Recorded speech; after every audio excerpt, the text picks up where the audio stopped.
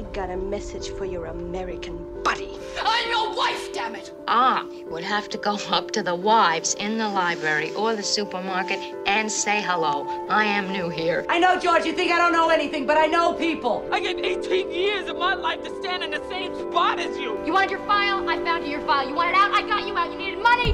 I found you some. Now, let's face it here. I've got to, latch on to something in my life. Oh, yeah, you blend. No use to try to sweet talk me, Miss Scarlett. I knows you ever since I put the first pair of diamonds on you. Who was gonna love me?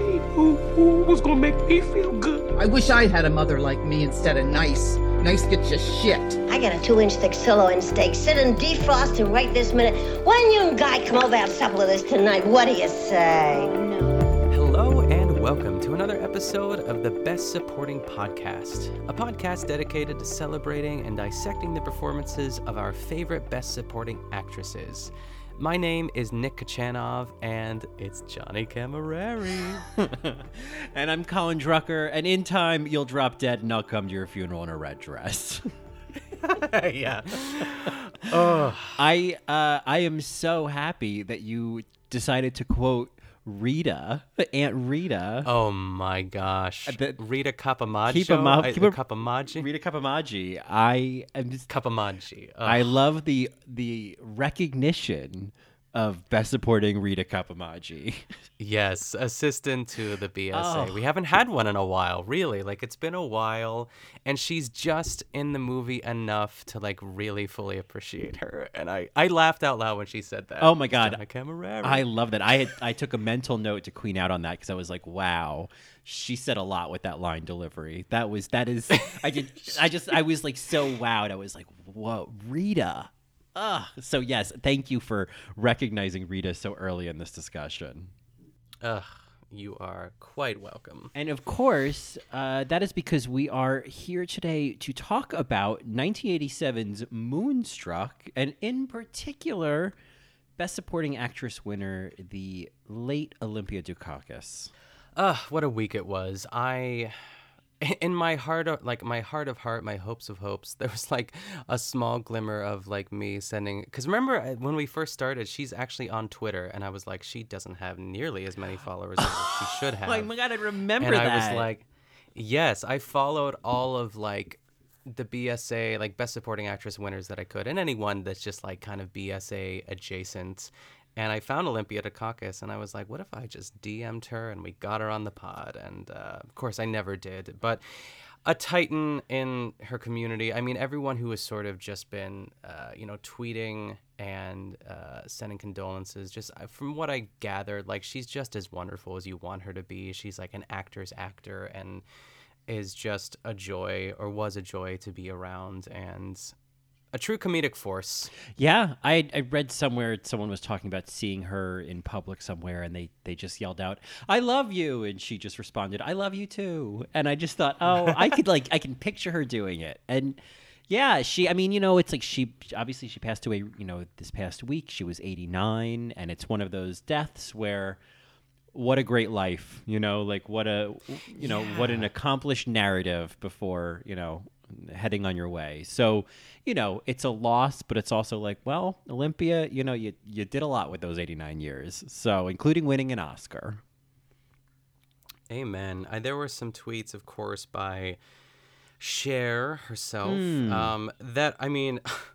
If you are not following Cher on Twitter, like, I remember like Ryan O'Connor on Lady Watch would always say, like, please follow Cher, because it's just a stream of consciousness. It really is bonkers. But, again, really kind of reinforcing what we already said, that she was just like a great woman and a good friend, and that they had a lot of laughs filming Moonstruck, and she will be missed. But what better way to celebrate her? We have not covered Olympia yet, and it's Mother's Day coming up, so it just the stars are aligning. Maybe not under the best of circumstances, but this one's for you, Olympia. Yeah, it is kind of perfect timing to queen out on a Best Supporting Actress Oscar winner in a great mom role, mom, wife, distinguished woman of Brooklyn. in a movie that, yes, the aforementioned Cher also won an Oscar for Best Actress in an incredibly competitive year for Best Actress at the Oscars. I know. I mean, it's truly crazy. It's nuts. You know, for those who don't know, Sally Kirkland in Anna is sort of its own little wild card. She campaigned very heavily to get nominated. I think she won the Golden Globe, but that's a whole other story. But Holly Hunter in Broadcast News, Meryl Streep in Ironweed, and who's the last loser of the pack that Cher beat out this year? It's Glenn. It's Glenn. It's Glenn in Fatal Attraction, which, listen, we might be talking about that movie soon. That is one of the Oscars that Glenn didn't win, where it's like, I don't know, you guys. I think, how do you not give Glenn an Oscar for Fatal fucking Attraction, you know? Yeah, something's wrong here. Something is not adding up. Yeah, but, you know, that's not to say that Cher is not great in Moonstruck. I'm keen to talk about this performance and get your thoughts on it, but watching it the whole time, I was like, is this, and maybe I'm burying the lead a little, but it was like, is this Oscar because this is a great performance, or is this an Oscar because Cher? Because Cher is, and that's not to like denigrate, maybe that's the word. That's not to cut Cher down or take her down a peg. Cher is incredible. It's kind of a compliment to Cher that like Cher doing something gives her an Oscar. You know what I mean? Like just Cher in this role elevates it because she's so charming and so funny and has such magnetism. But I guess when I then thought, yeah, but you beat out Glenn for Fatal Attraction, I had to ask, like, was it enough? You know? Yeah, I will say, this will come as a shock to no one, that I have not seen Fatal Attraction. I know the gasps heard round the world. I know. But we might be doing that soon. I think it's on our list. Yes. And we have that's something to look forward to for sure. And I look forward to watching it. But yeah, I mean, from what I've seen of Fatal Attraction compared to this, it's such a different arena of types of performances, and specifically types of Oscar-winning performances too. It's like, yes, everything that you just said. She is magnetic. She is luminous. She is effortless in this movie, like, and so beautiful that like I fell in love with her. Like we'll get to it, but like when she shows up at the Mets, and we were talking, I think, in a previous episode about like I think it was the Annette Bening American President episode when she showed like just statement dresses, you know what I mean? Yes. Like moments in a movie, like Belle descending the stairs and Beauty and the Beast. You know what I mean? I'll throw it in there. Yeah. But like just these really iconic dresses, like Julia Roberts in Pretty Woman. Like it's just the way that she smiles when she has great cheekbones, and my heart fluttered. I got like something like in the pit of my stomach that I was just like, wow, she is great. But like, again, if Cher was not Cher, would she have won the award? I don't know. Right. It did make me think a lot about, like diva worship, Cher and Madonna and Barbara and all that. Like Judy, of course, like it just made me think about like that concept of diva worship and how like this was like a variation of like the things you were just talking about, like that feeling of like, I don't know what this is, but I am just in awe of every choice you're making right now. And I thought that must be part of it. Like the people, because I've never been like, there's, certainly, non-gays, but certainly there are like Britney gays and there's Cher gays and like, Gaga gays, where just like anything these women do, it's just like, oh my God, this queen, I bow to you. Beyonce gays, and I've never been one of those. Like I think Beatrice Straight is probably my Beyonce, Barbara Harris is my Gaga, but it's different, it's all like, they don't have a concert I can go to and cry at, they just have like these obscure little performances that I can like watch on my laptop alone. But that spell that people fall under of people like Cher, I felt like this movie, I started to understand that, like, oh, this is that thing that people who are obsessed with Cher feel, Yes. you know? I agree. I mean, I just finished my last thought of, like, if Cher wasn't Cher, would she win? But, like, if I'm taking that out of the equation, it still is a great, like, solid performance. Like, I think she brings everything to the table. You can't compare it to Fatal Attraction. I know this. It's like what we talked about before, like, just because, like, if you're screaming or crying, does that equal Oscar? Or is, like, with this performance that's, like, more comedically charged and a little bit more subtle, and just really natural. Like, there is talent, or I mean, there's value in that as well too. And it's hard because you see something like Fatal Attraction, you're like, oh yeah, that's, like, she is so committed and, like, just doing everything that I want and what I think is an Oscar-winning performance. But then there's this side of the coin too. It's hard to weigh. It's I don't know. I don't know what the right answer is, but I love Cher in this role. I love her as Loretta. I fell in love with her. It's certainly, I'm okay with it. Yeah, it's certainly, I mean, it's proof that, like, even though we talk about, like, oh, you know, which performance is the strongest one, like, to your point, in other ways you can't compare, like, they're so different. You can't compare them. Like, you know, what Glenn needs to do in Fatal Attraction is different from what Cher needs to do, you know? And so, like, where is, like, the leveling? Where's the level playing field that you can compare one to the other to? So it does feel in some ways incredibly subjective, you know? It's like the way that you're talking about, the way that she made you feel watching this.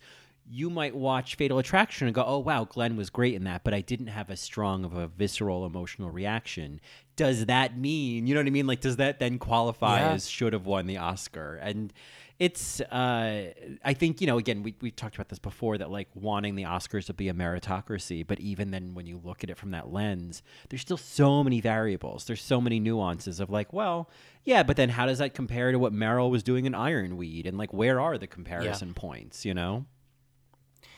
Yeah, I agree. A little bit of a right turn, but when was the first time? Is this a movie that you've seen just recently? Had you seen it when you were younger? What's your history with Moonstruck? So Moonstruck is one of those movies, and I say that as if I have a whole bunch of examples, but the example that I would give of this is Moonstruck, of movies that I, like, tried to watch a few times and, like, just couldn't get the engine to turn over, like, just couldn't get into it. Like, I think I, in the past, like, would start watching and thinking, oh, it's Moonstruck, it's 1987, it's, you know, romantic comedy, it's set in New York, it's Cher.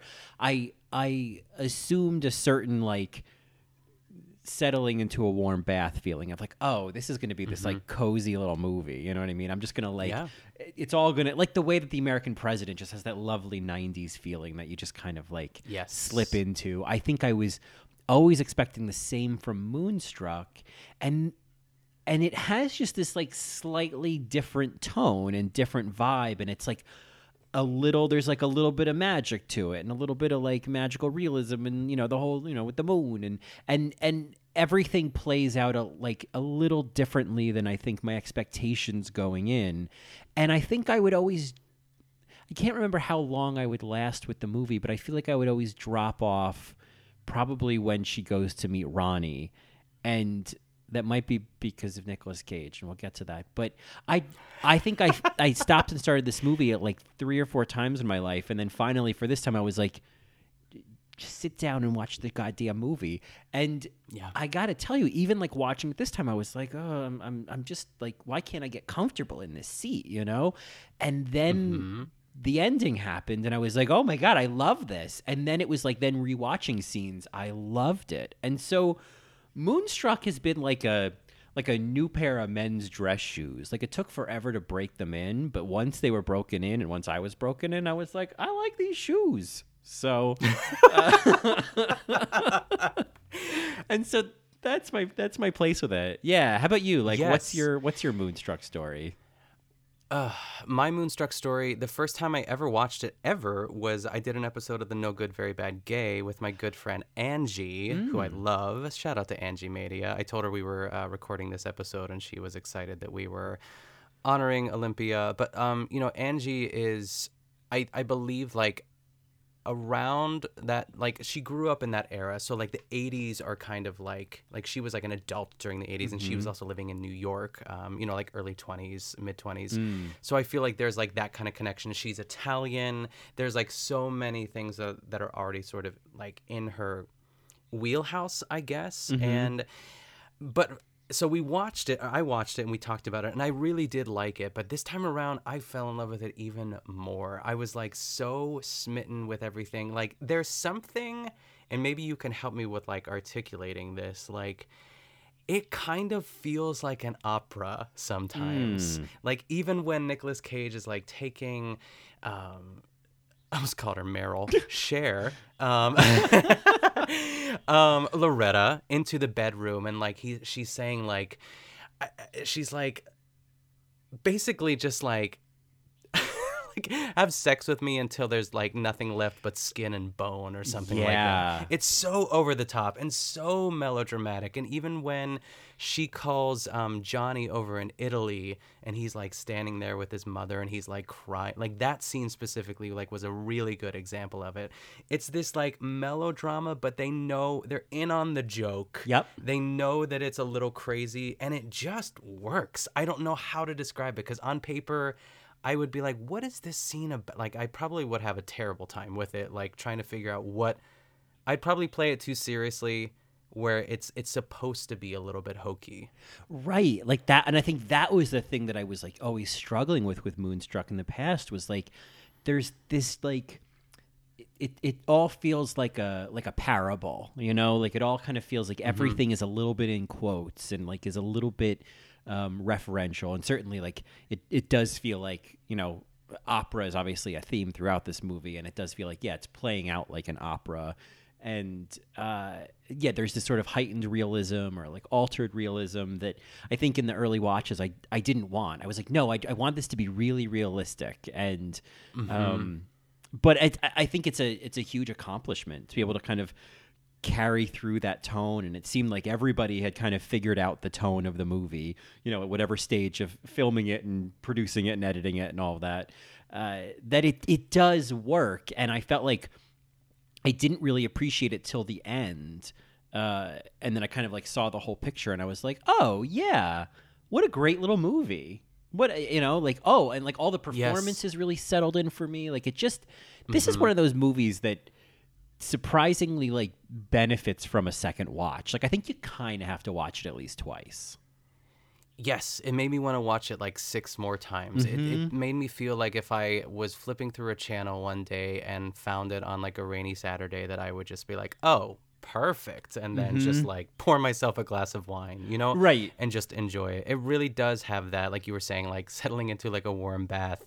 It just feels, it's like, the term watchable is so annoying at the same time, but I use it. You know what I mean? Right. It's like, it's very watchable. Like that means nothing and everything all at the same time. But like, it's not a dig, but sometimes can be. It's not like, but this is just, I really connected with it in a way that I did not, like you said, like connect with it the first time around. Even though I liked it, I'm really kind of settling into the idea of what this movie, I must say, truly is about, but just like what this movie is, and just leaving it at that. Yeah. I really loved it. I had such a great time.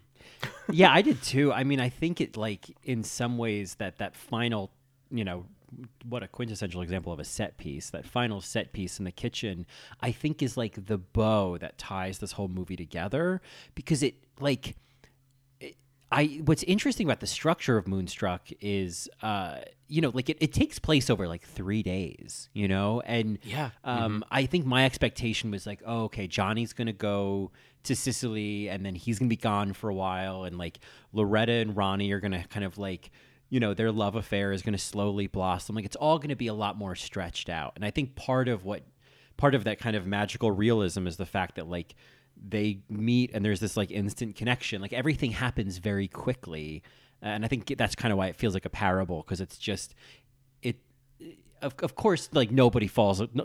This relationship is not realistic in a way. It's not supposed to be. And I think to your point, it's like opera. This relationship is such like high drama and high stakes. I think, good God, Ronnie and Loretta, like the fights you two are going to have, I know. Like, yes. Oh my God. And like fireworks. And yes. I'm more worried for Ronnie than Loretta. Like, I think she's like, I wouldn't fuck with Loretta. I know. She'll make you a steak and then slap you in the face. Oh my God. It's so true. That last scene is like the last scene of a farce. Like I can picture it on stage, like just like doors opening and like the wrong people are coming in, and then it turns out to be Rita coming, and then like people just keep joining. It's like every play ever. Like everyone just like shows up, and then it's all resolved. Like but it's resolved in a beautiful way because of this whole theme of like bad luck and how much people truly pay attention to that and are kind of fearful of it in a way too. That Johnny's just like, I can't marry you. It's bad luck. My mother is, we'll get to it, of course, too. But it just kind of wraps up perfectly. Like we're in a real world, like it really shouldn't. Right. And it just does. And it's perfect. Yeah. And by the end, like, I've bought into it. Once they're all, like, cheersing champagne and cheering to family, I was like, oh, my God, yes. Like, I love this. It's so fun. Do you know, and Angie, if you're listening, maybe you can text me later and I'll just, like, report back. What are they putting in the champagne glasses? Oh, I know. I was wondering the same thing. I was like, is that an Alka-Seltzer? Like, what are we doing here? I mean, that's what I would need nowadays. Yeah, that's just good common sense in my book. Yeah. I don't know if it's like a mint or a... Right. I don't know. So, Angie, if you know what it is, or anyone else. Yeah. Send us a tweet. I meant to look that up, but I had the same thought. I was like, what are we doing? What are we dropping in there? Is it a... Yeah. Why am I considering it's a Jordan almond? Why would it be a Jordan almond? I don't know. Yeah, it's something because it's something that doesn't add too much to the fizz. Right. Yeah. But it's a component of it. Is it like a piece of candy? Yeah, like I don't know. A little we'll mint. Yeah. But yeah, so that's, let us know. BSA Pod on Twitter. Yeah. Yeah. So, of course, not only did Cher win an Oscar as Loretta, but so too did Olivia Colman as Olivia Dukakis. Olivia Dukakis. I feel like John Travolta at an award show right now. But Olivia Dukakis playing Loretta's mother, Rose. And one thing I wanted to mention before we dived into that. Oh boy. One thing I wanted to mention before we dove into that is that this is one of 10 movies in which both won Best Actress and Best Supporting Actress at the Oscars. Ooh, a little trivia. The first thing. Do you have them all? I do, but sing out. What comes to your mind first? Let's play. Yeah. Yes. Oh my goodness. I'm probably gonna only remember like 2, but I would say the first one, of course, is Who's Afraid of Virginia Woolf. Yes, classic. Sandy Dennis in the BSA and Elizabeth Taylor in lead. Ooh, this is good. Because we've covered, I think half of them. Isn't that crazy? Oh my gosh, really? Yeah, as of today, we'll have covered 5 out of the 10. That's nuts. Ugh. I'm disgusted with myself that I cannot even think of any others. Oh, well, I'll name some that we have not covered and that I wouldn't expect you to know. The first one was 1939, Faye Bainter and Bette Davis for Jezebel. Cool. The following year, in 1940, Hattie McDaniel and Vivien Leigh for Gone with the Wind. Yes. Then in 1942, Teresa Wright and Greer Garson for Mrs. Miniver. Then in 1952 was one that we had covered. And I'll give you a hint. It involves a staircase. Not? And it's not Who's Afraid of Virginia Woolf? No, but I feel like we probably talked about both moments in this recap of a moment on the stairs. Oh my Lord. Why am I blanking? All right, I'll give you another hint and you'll know. You'll know with this hint. New Orleans. Oh, yes. A Streetcar Named Desire. Yes, Kim Hunter and Vivian Lee. Yes. Vivian Lee, her Perfect. another Oscar. She Yeah. you know, she brings up she's the rising tide, bringing up the other ships. Good for her. Yes. Then in 1963, there was the Oscar voters were blinded and deafened by these performances. That's so awful. Blinded and deaf. Oh my goodness, yes. The Miracle Worker. Yes, Patty Duke and Anne Bancroft in 1963. I mean, these are good hints. Yeah. Yeah. Okay. Great. Then, of course, Sandy and Liz in Who's Afraid of Virginia Woolf in 1967. Okay. And then My Beyonce. Oh gosh, yes, Beatrice Straight for Network. Yes. And then Faye Dunaway. And I think I remembered another one just as is it The Piano? Yes, Anna Paquin and Holly Hunter. Holly Hunter and Anna Paquin. And then Olympia Dukakis and Cher. And then Olympia Dukakis and Cher. The last one is one that we've done. And it's what year? If I give you the year, you'll know immediately. So I'm going to give you a smaller hint. Puddle. Just Puddle. Yeah. I don't even know what that means. My mind went. I don't even know where my mind went. Puddle. Okay, I'll give you another one. This one you'll know at this point, but it's worth it. Goop. Oh, Puddle. I get Puddle now. Go, yeah. Shakespeare in Love. Right. Dame Judi Dench and Goop herself. So yeah. Gwyneth Paltrow, yes. So what a fun game. I love stuff like that. Yeah, well, that's good because we're going to be doing more of those in the Best Supporting After Show in the coming weeks. Yes. But yeah, isn't that fun? So of the 10, we have done half of them. I love that combo too. Mm-hmm. I love the leading and the supporting combo. Oh yeah, it's my favorite combination. Yes. Other than like I don't know, Panda Express orange chicken and their honey walnut shrimp. That is a combo. Yes. Yeah. Yes. That's good. So Olympia, of course, won in 1987. She beat out Anne Southern in The Whales of August, which is this movie starring Lillian Gish and Bette Davis, in like some of their last movie roles, and like Vincent Price. It's all like lots of like all these like classic Hollywood actors in this very kind of quiet movie about these old sisters, at a cottage by the ocean, watching the whales pass in August. Anne Ramsey for Throw Mama from the Train, which I always think is like it's such a like I've seen that movie and it is like such a like singular performance, but it's like, oh god, she got nominated for an Oscar for that. Okay, have you ever seen Throw Mama from the Train? No, I've not even heard of it. It's a weird one. It's entertaining. Yeah. It's a weird one. Norma Alejandro for Gabby, A True Story, which I was not familiar with until I looked this up. And then, of course, who we'll talk more about when we do that episode, but Anne Archer in Fatal Attraction. Mm-hmm. I love this performance. I love in like a thriller. I love the sort of wife in peril who she's got some great moments in it. It's really good. But yeah, Olympia Dukakis won for Moonstruck. I think she also won the Golden Globe, and I think as great as Anne Archer was in Fatal Attraction, I think Olympia won fair and square this year. This is like the perfect example of. This is not meant as a dig, but I'm going to say middle of the road performance, but like also with emphasis on like the more deserving half of it, because there are like layers. Because I remember the first time I watched this, I was like, it's interesting that she won for this, but I think much like our sort of theory of watch it twice and see what happens, especially with this, a lot more nuance. It's like, I think that like in general too, like, no one does like sardonic, like sort of sarcasm better than Olympia Dukakis. Like I think of like her as Miss Clary in Steel Magnolias, and I think of her even in. I was thinking about other Olympia Dukakis roles. Like she plays a very similar role in Look Who's Talking. She plays like Kirstie Alley's mom. Oh, because I saw she's like her married to this. Yeah. I saw that she was in like all the Look Who's Talking movies. Yeah.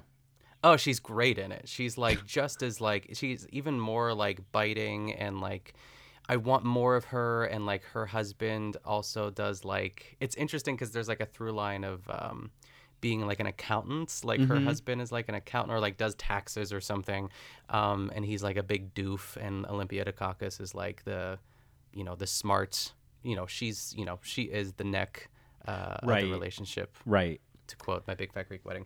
But yeah, I agree that there's a lot more to discover in a second view of this too, and I mean, we'll get to it eventually. Yeah, and that's a great point, because the first time I finally watched the movie in full, through most of it I was like, okay, she's good. But then the dinner scene. But then the dinner scene, or even the last scene. But I mean that moment. Oh my God! This was like, to me, it was like Yoo Jung-yoon and Minari, where it was like, oh my God, that moment when Cosmo says, he's got a life built on nothing, and it just cuts back to her with like just like the tears in her eyes, like just the intensity of Rose in that moment. I was like, oh, that to me was talk about quintessential, like a quintessential example of when she won it. It was like unbeatably, unmissably true that this was the moment. I mean, she is great in the rest of the movie, and I didn't really appreciate it until a second watch. But oh my God, the intensity of her in that moment, and when she says "Te amo," I was like, oh my God, this is Jesus Maria. Yeah.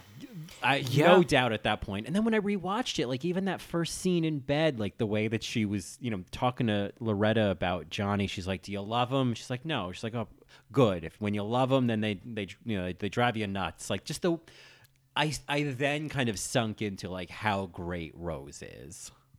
Oh, yeah. Her first line is, who's dead? Who's dead? Like the way that she said, she just wakes up and I was like, talk about like an entrance. Yes. Like she's not even moving, but it's like a line entrance more than like a physical entrance. Yeah. Who's dead? That's the way that she like, yeah. Yeah, that'd be a great like moment in a compilation. It's just her laying there and then opening her eyes and just looking and just saying, who's dead? I just I totally identify with that, because whenever my mother calls me, it's like if she leaves a message, she has to be like, hey, everything's fine, nobody's dead, I'm just calling to say hello. So like I definitely identified with Rose.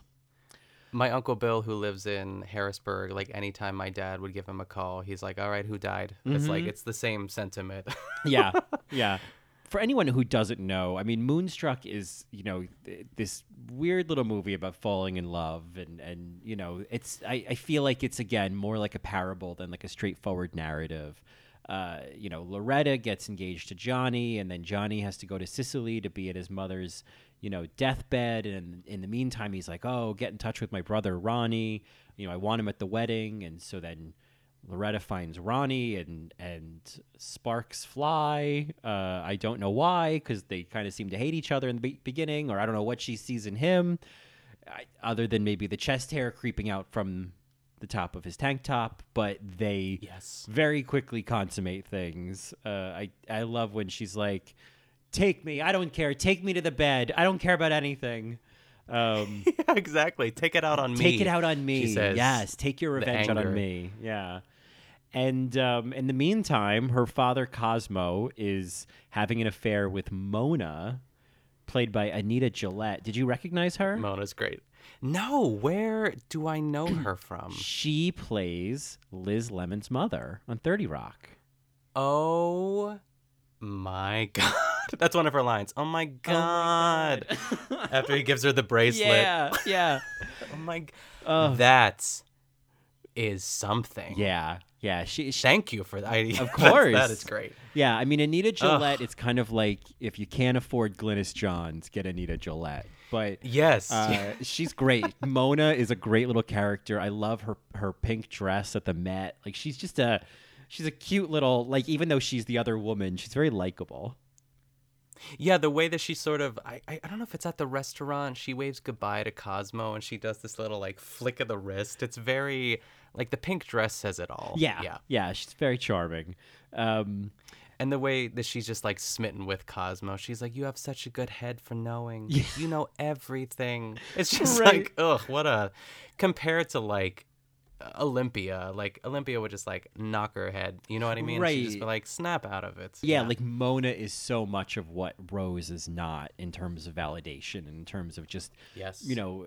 praising the ground that Cosmo walked on, whereas like Rose is like, I love when she says towards the beginning when he says that he's not gonna, pay for the wedding, and I can't afford that. She's like, you're as rich as Roosevelt. You're just cheap. Like Rose doesn't let Cosmo get away with anything, but Cosmo can just pull the wool right over Mona's eyes. Which makes sense that he would search elsewhere because he wants to be in like power. He wants to feel smart. Right. But right. And in the meantime, he's a dummy. I mean, Cosmo. It's surprising how much I liked him by the end. Like he's he's kind of a pain in the ass. Punham. I just wanted to like slap him. Though. That exactly. Punham. Yeah. Yes. And in all of this, we also meet because they all Rose and Cosmo have this huge house in Brooklyn Heights, and because Johnny used to live in Brooklyn Heights, not far from there, and so nice. I know like what street she's on when she's walking home. That towards the end of the movie. Oh no way! Yeah, kicking the can. Oh. It's such a beautiful location. It's really like the most picturesque part of New York. But I guess they don't live with them, but nearby are. Rose's brother, Raymond, and his wife, Rita, played by Julie Bavasso, who, as we mentioned earlier, is truly the assistant to the Best Supporting Actress. Oh, she's magic. I love her at dinner. I love everything, like what she's wearing and just like her energy. And that beautiful scene with her and Raymond. Oh. She's like, something? And that light, with that expression on your face, you look about 25 years old. And the way she starts laughing, because he's like, boing, yoing, yoing. And she's like, what are you doing? What are you doing? Get like, out of I feel like the camera should have cut, but she kept, it was so funny. Yeah, I love that. I fell in love with her at that point. And I kept thinking I'd seen her in something else. Apparently she was in like the Saturday Night Fever movies like that and the sequel. But what I read about Julie Bavasso, which kind of like Anna Deavere Smith, like just made me appreciate her more, is that she outside of this, is like a playwright and a dialect coach and was really involved in like experimental theater in New York in like the 60s and the 70s cool. and like founded a theater company and like just, Sidney Lumet, the father of Jenny Lumet, who wrote Rachel Getting Married, but was a big director. He, said Julie Bavasso was like one of the greatest living actresses of our time, and it just kind of like gave me that lens to watch her performance. And watching it again, I was like, this performance is so good. Like this might be one of the ones that I go back to and talk about and think about often. Yes, it's so funny. But that scene with her and Raymond in bed when she's like, "What are you doing? What? Get out of here!" Like, get out of here. The way she starts to smile at him, I was like, "This doesn't even feel like acting. I feel like these actors are just, playing a moment together." Oh yes, and like the next day when he's just like riding the high of getting laid, and he's like running around the store, and she's just like cutting cheese. She's like, "What's the matter with you? Right, Shut up!" Right, it's right. just like. Oh, back to the old grind. It's so funny. It's so good. Oh my god! Yeah, and the way she's like, "You were a tiger last night," but she like it's very subtle. Like she just plays so many great little notes. And then in that last scene in the kitchen, I love when they're all sitting around the table and she's standing there. She's like, "So what are we doing?" And then what are we doing?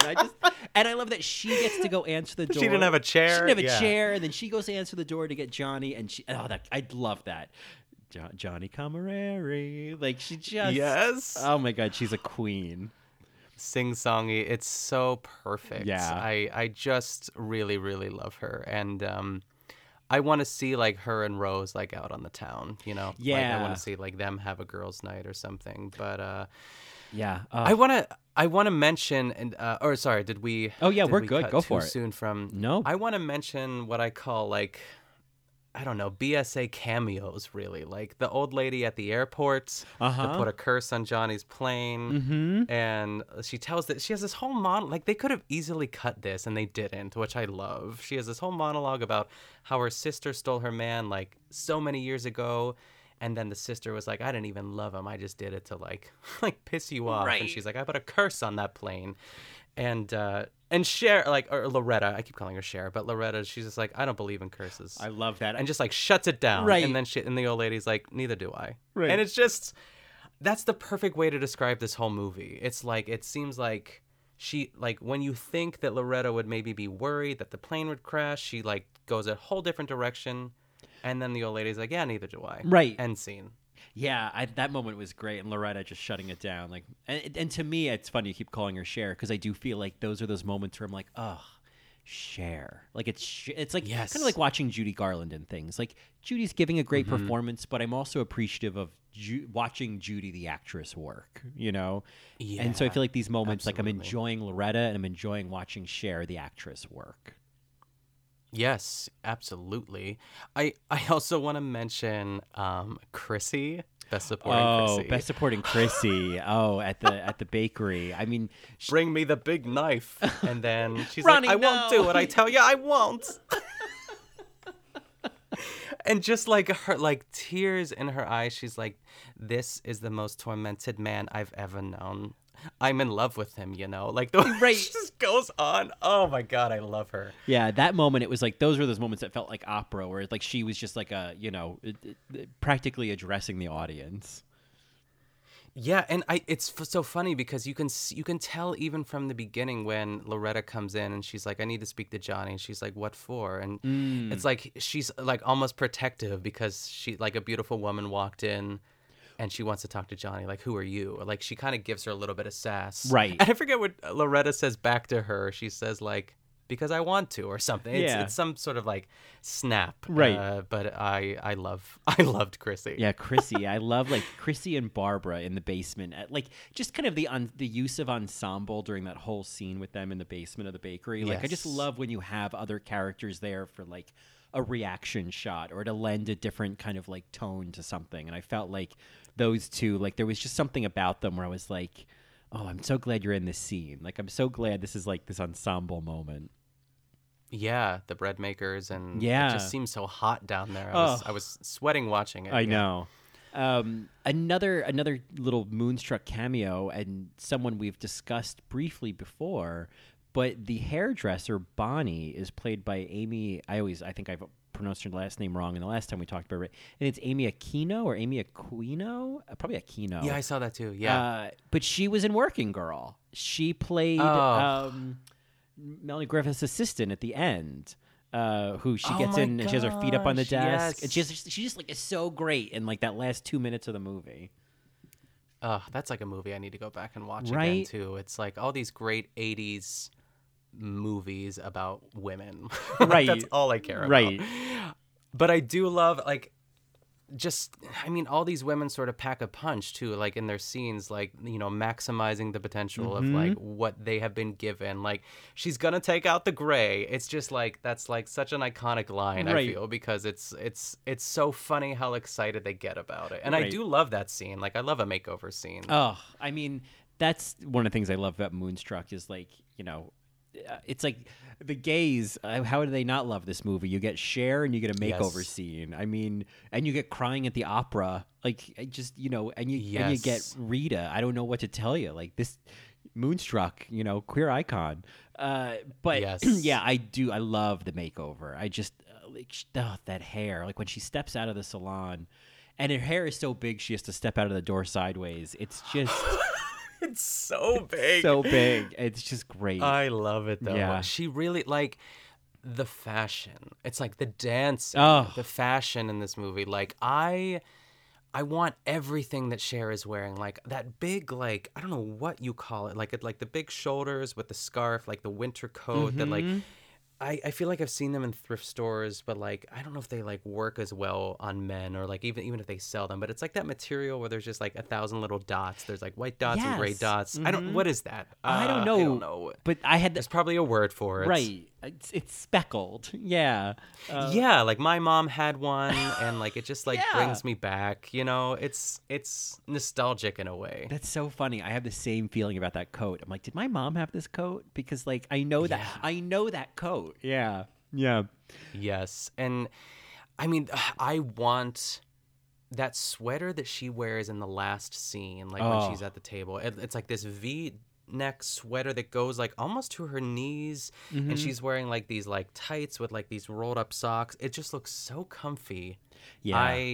I want that. And just how she like ties up her hair, like it just, I'm like, oh, that looks good too. Oh, she has great hair. I was watching her like the morning after with Nicolas Cage, and she's like kind of just like putting herself together again. And I'm just I love watching people do their hair or just like pull it up real quick. And she is luminous, and like that shot, like there's so many, like every once in a while we'll say like I want that framed, you know what I mean, like that shot. There's Cher at the Met is what I called it, the smile when she sees Nicolas Cage, like her cheeks just rise. That's where I got butterflies in my stomach, and I officially fell in love with her at that moment. And I think it might have been the gif you sent me or something like that, or maybe I sent it to you. Yeah, it's that moment.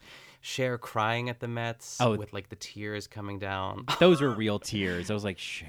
Yes. I mean, it's funny because I feel like there's a very similar moment in Pretty Woman of Julia Roberts crying at the opera.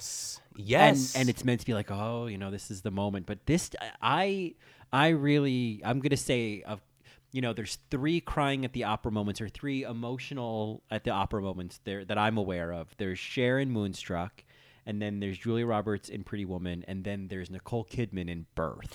Yes, I was just gonna say. Yes. Yeah, I only know that reference because of in the details, because I watched it immediately after listening to that, and it really is something. That moment. I mean, we could do a whole episode, even though it's nothing to do with Best Supporting Actresses. Just a whole episode on that, like minute and 30 seconds of Nicole Kidman having a face journey at the opera. Yes, it is. And there's, I'll give it to Cher. There's some good face journeys here. I feel like that when she's kicking the can in the morning and she's walking home, there's kind of a lingering shot on like watching her kind of quietly process like what her life has become. And, I think it's sort of surprising to say that like Cher is really good at like the subtle nuances. Like I think you would expect maybe Cher to just kind of everything to be big and as big as her hair, but she's great at like small little facial expressions and gestures. At the breakfast table at the end, I feel like she has some like glances at Ronnie or like glances at her father that are just very very the coded. knowing glances. Yeah, and I feel like I would love to know like what those conversations like between Cher and Olympia Dukakis were, because there's so much of Rose and Loretta, and there's so much of like Loretta and Rose, maybe like they are 2 peas in a pod. Like they're dry wit and sort of no nonsense attitude, but like still very warm and nurturing. Like even when Johnny's like proposing to her at the restaurant at the very beginning, there is a moment where she sort of softens. She's like, yes, I will marry you, Johnny. Like the way but it's still like funny the way she says it. It's so good. Yeah, I feel like it's that thing. It's that very distinct like New York thing of like I don't know. I think of Meryl Streep in Doubt, and how it's like you're just like looking for those like moments of warmth, or like trying to identify them, because it's kind of like warmth with a rough exterior. And I feel like I know a lot of people in New York and like a lot of like women like that, where it's like, oh, it's very, and even like growing up in New Jersey, it's like a very specific type of energy that looks abrasive, but is surprisingly like warm and surprisingly comfortable.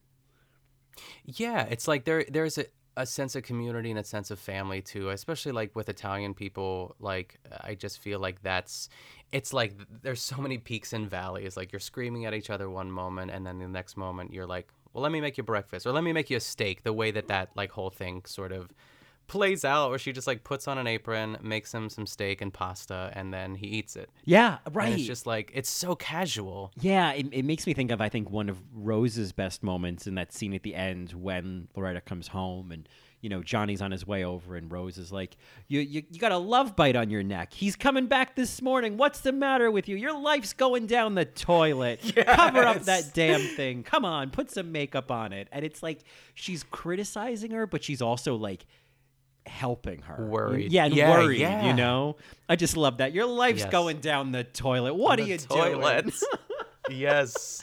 It's like almost a roar, but not a roar. You know what I mean? It's like... Oh, she's so funny in that moment. I love that. Like, come on, put some makeup on it. Like, I love that instead of judging her, she's like trying to give her a solution. Yes. I love her. I mean, and really, as far as like another Olympia Dukakis sort of like Rose platform is like the dinner that she has. Oh yeah, at the restaurant when she meets John Mahoney. Yes. Yeah. Oh, I love when she like enters the restaurant. She's like, "It's just me. I want to eat." Like, I don't know why, but like the use of that of like I just need to eat. I want to eat. Like I think of Rose as someone who's always cooking for everybody. So I was like, yeah, she just wants to enjoy a meal. Yeah, and Bobo sets her up, the nervous sort of like maitre d' of the restaurant too. And I again this sort of suspension of disbelief of like John Mahoney is like, again, like you see it at the beginning and like it's the same lines that he delivers, like get rid of all evidence of her and bring me a big glass of, I think wine was the first time and vodka was the second time. Right.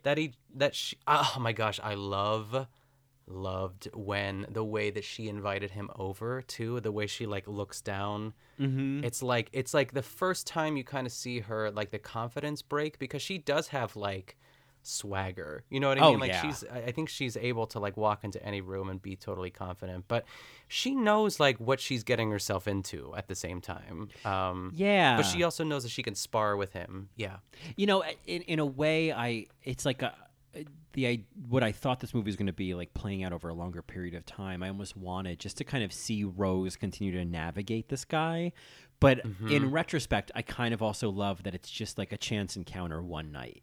I think he's very good in this role. He really he is. I had a deeper appreciation of him even during the dinner when he was talking about like, why he dates younger women and like, how he wants to be who he thinks they see him as, and just watching him kind of navigate that monologue and like all like the way his facial expressions changed. I was like, God, he's such a good actor. He really is. He's so charming, but also smarmy. And I think the way that he plays those moments outside the house where he's like, ooh, it's really cold. Oh, like you can tell he's angling to get inside. And yes. She's just like, I had zero doubt that she wasn't going to bring him inside. I knew that Rose, as she said, I'm a married woman. I know who I am. Like this, I'm too old for you. I love that. Yeah, it's like she, even like by that invite, she didn't go there looking for him. It just happened. And it was sort of like, when you really, I guess that night too, and she suspected for a long time that Cosmo had been cheating on her. But I think that might have been the night that she really came to terms with it. And oftentimes too, when there is like something like that it's like I don't give a fuck anymore. I'm going to invite this guy over. Yeah. Like, let me see what this is about. Yeah. You know what I mean? Like, let me see what I can get myself into. And like, surprisingly, it's pretty easy. It's pretty easy to get like what she wanted, I guess, out of him. But she also is like asking him questions like, why do men chase women? And like trying to help him out as well. But they do have this connection. And then there's like, she's like almost there. It's kind of written on her face that there is some consideration. Yeah. But then she's like, no. Right. Like she has that line of like, you're like, you're like, you want to get into trouble. Like you just want to get into trouble. And, yes. It's like, I think it's like kind of her acknowledging like, this is not worth it. This is not good news. This is not worth it. And I think it's also interesting, she knows that Cosmo is having an affair. Like she's come to that conclusion. And I think considering how long they've been together and just like, who she is and the life that they've built together, it's about so much less about like the betrayal or the loss or the heartbreak and more of just, she just wants to understand it. Like she just wants to wrap her head around it. It's almost as if she's not even taking it personally, which I think she does at the end. I think it gets very personal in that scene when he says he has nothing. But, when then Johnny comes home and she kind of has the same line of questioning for him. And, they come to that conclusion that like, a man chases a woman to kind of run away from death. And I love the maturity of her being like, that's it. Thank you. I just needed to get to that answer. Like that's where I needed to land was knowing more than Cosmo does, like understanding what Cosmo is doing more than Cosmo understood it. And then she has that great line of like, Cosmo, I just want you to know that like no matter what you do, you're gonna die. And I think that it's like, I don't know, it was just such an unexpected note. Like instead of her being, Emma Thompson crying in the bedroom in Love Actually, like she's dealing with it in this like very, old Brooklyn Italian woman kind of way.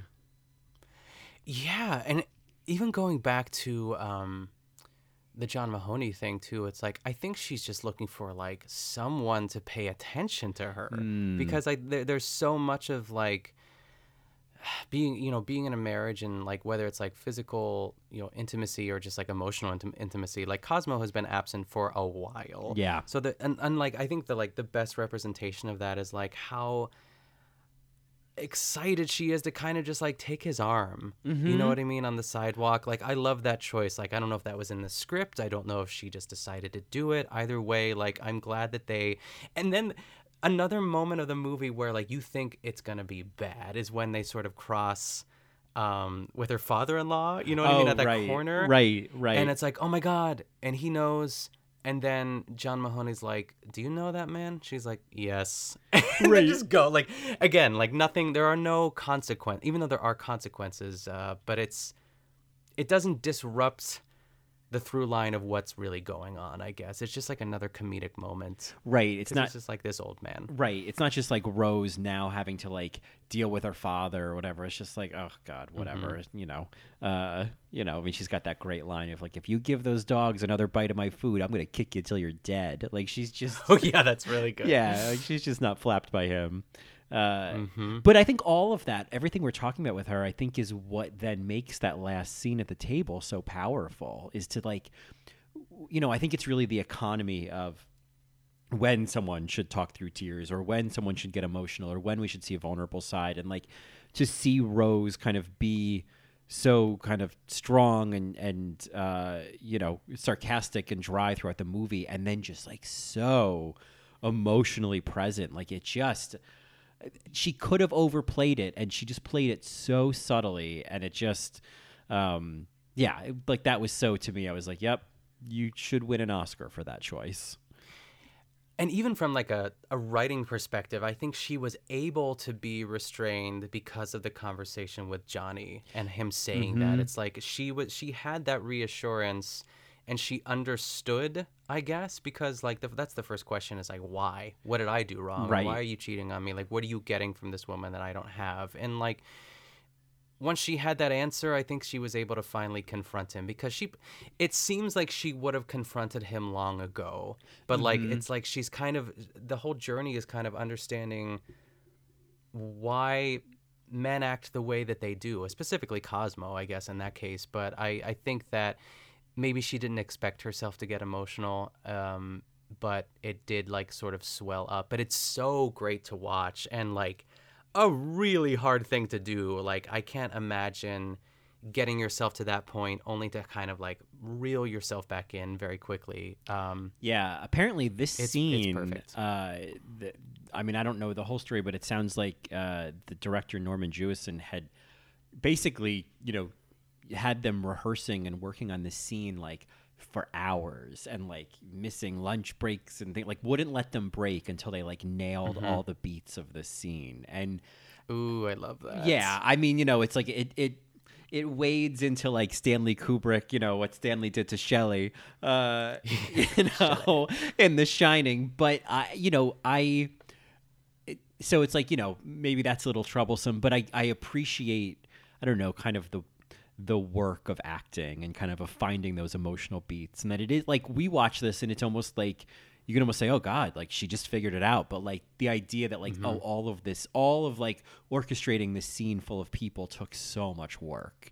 And I think he even said this was the hardest scene he had ever directed, was that final set piece. Oh, that's interesting. Yeah. I do love, I feel like that would be one of the hardest things about filming anything really, a TV show or a movie, is like you don't have the momentum that you have like of a play, like of live theater. So like I feel that contributes to the success of this scene and why it works so well. It makes perfect sense what you said. Like I don't know what the starting point was. Like was it like your life's going down the toilet all the way to right like the very last champagne scene? Like how long? I mean, it wasn't one take, I don't think, obviously, but I think that it does.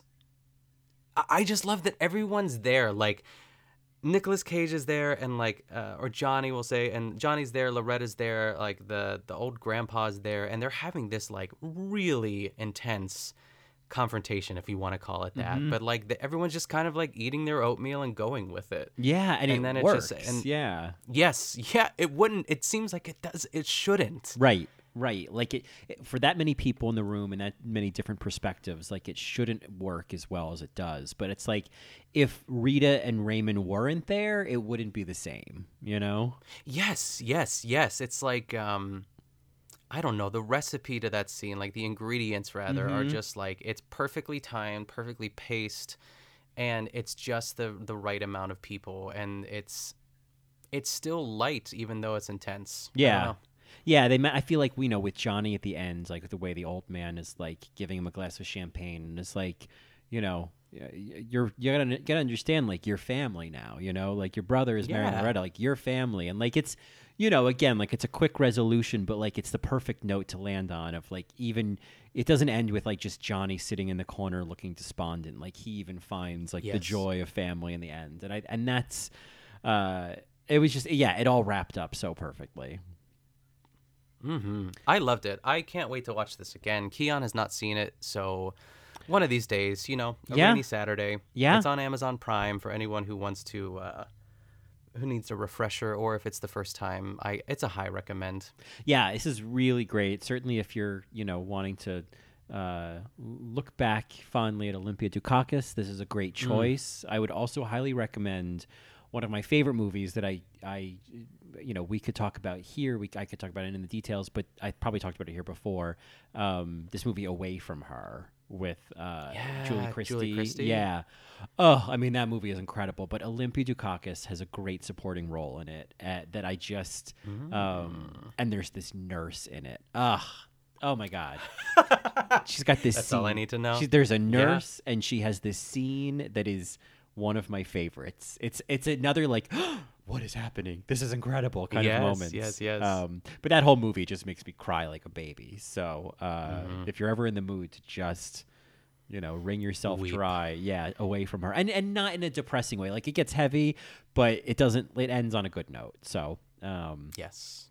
But anyway, so that is Moonstruck, which worth mentioning was written by John Patrick Shanley, who wrote Doubt. So you know, just to give him, and I think he won or was nominated for an Oscar for this movie for Best Screenplay. I know it was nominated for Best Picture. Possibly. And I think because Olympia won, Cher won, and he won. Yeah, he won for Best Screenplay. Oh, fun. I love that. But then Norman Jewison. I love that. Yeah, right? Like, I love the script and the two women. But Vincent Gardenia was nominated for Best Supporting Actor. It was nominated for Best Picture. And then Norman Jewison was nominated for Best Director. So I do just want to mention, because he was nominated for a Golden Globe, but we didn't really talk about Nicolas Cage. And if I'm just going to say it, I know that Cher insisted on Nicolas Cage to be cast in this, and she was going to quit if they didn't keep him in the movie. I think, well, that's the power of Cher. But I think for me, he was the weak spot of this movie, or the weak link of this movie. I'm taking that in because I do think, like, was there any sort of like trivia that you found, like it was rumored to be, you know, John Travolta or someone like that, or, you know, who else could have been in the movie? I guess I'm trying to think of who I would have cast. Yeah, I think it was supposed to be, or like who they wanted was Peter Gallagher, who who I'm like, oh, okay. I can see it. I can. I could definitely see it. You know, he's Peter Gallagher is kind of like who's that guy that you love? Who's the guy who isn't dead to me that you love? That Oh, actor. James Marsden. James Marsden. He Great has in everything. Yeah, Yes. he's like great in everything. He's I can see Peter that, Gallagher is yes. great in everything. He was in Hello, My Name is Doris. He played the guy who wrote the inspirational book that they go to see and they steal the cheese. Oh yeah. Yeah. He's kind of like he has like an Elvis quality. I don't know why. Yes. Like there's just something very sultry, kind of like like he could play Harry Connick Jr.'s dad in a movie or something like that. Right. It's Yes. that energy. Yeah. So I could have Yes. seen that, and I feel like was there someone else that was? I think that was the only other name that I saw mentioned. But I did also see that Anne Bancroft and Maureen Stapleton were considered for Rose, the role of Rose, but I guess their fees were too high. Either of them would have been incredible. They're both. Yeah, that would have been great. Yeah, I mean, Maureen Stapleton is one of those actresses that I could watch read the phone book. Sure. But But back to Nicolas Cage. I feel like Nicolas Cage has like Adam Driver energy in this movie. That's interesting. You know what I mean? Like he's like, I'm an actor and I'm gonna give you choices. And like that whole it's almost like an aria if we're going with this like opera theme of him like with the hand and like it's so over the top, but like I feel like you need to see how ridiculous he is and how stubborn he is in order to kind of see the transformation. But there's part of me that's like, what happens between like him screaming in the basement with like flames in the back to like sensitive man who loves opera? You know what I mean? Like it's like that transition happened very quickly for me. Right. I guess was he moonstruck? We didn't see the moon strike him. So I agree. It was like, oh, okay. Now we get this Ronnie. Yeah, and he just kind of turned into like lovey-dovey, dopey guy, which is fine. Like I liked him when he was a little bit less like, you know, hyper masculine, just like throwing shit all over the place. But like you said, like the fights that they're gonna, have. But I think she did sort of balance him out a bit, and unfortunately, Chrissy's never gonna get him. But I don't mind it, but I hear you. I'm not dismissing what you're saying because I do agree that it does feel a little miscast. But he was a big deal back. Like he's an Oscar winner too. Like it's like I think of Nicolas Cage of where he is now, and it's almost like Chuck Norris level. You know what I mean? Right. But like he was a really big deal, at least in my eye. Maybe that's like too much to say, but like I feel like he was a name of sorts. He was. I mean, right before this, he was in Peggy Sue Got Married and Raising Arizona. Like he was in like, you know, real movies. Like it wasn't just, you know, Face Off, you know, or any of the weird shit he's in now. But apparently he's going to be playing Joe Exotic in an upcoming miniseries. Oh yeah. So which makes sense. That works. Maybe it takes 3 watches, but I like there was just something about him where I was like, oh, I just don't know about this one. But, you know, again, Moonstruck, maybe that's also part of like the world of Moonstruck, you know, like he's a wolf. He's a wolf. Yeah, and it's certainly from that lens, he's more wolf than Peter Gallagher. I'll give him that. Yeah, I'll say that. Yeah. And I think those are all of my thoughts on Moonstruck. I'm trying to think if I missed anything, but I think that was everything I had to say. I feel good. Yeah. I'm like ready for like some pasta and a glass of wine. Right? Oh my God. I want like chicken parmesan so bad right now. It's disgusting. Yes. Well, that maybe that's our cue to get played off. Chicken parmigiana is the you know the secret word. Play us off. We said it. Chicken parmigiana. We did. Yeah. So now that we're getting played off, where can folks find more of you? They can find more of me on Twitter and Instagram at Nick Kochanov, and they can also listen to my other podcast, The Good Vanilla, which is a Barefoot Contessa podcast. Comes out every Tuesday. How about you, Colin? Well, you can, of course, find more of me on my other 2 podcasts, All Right, Mary, and In the Details, a celebration of nuance. And you can find me on Twitter at Colin Drucker, Instagram at Colin Drucker _. And, of course, you can get more of both of us in a best supporting capacity on Twitter at BSA Pod. Or you can send us an email at thebsapod@gmail.com. And as usual, keep your peepers peeled because our best supporting after show will be out on Friday. And we are not going to tell you what we're going to talk about because we don't know yet, but it's going to be good. It's going to be great. Yeah. And that, as they say, is that.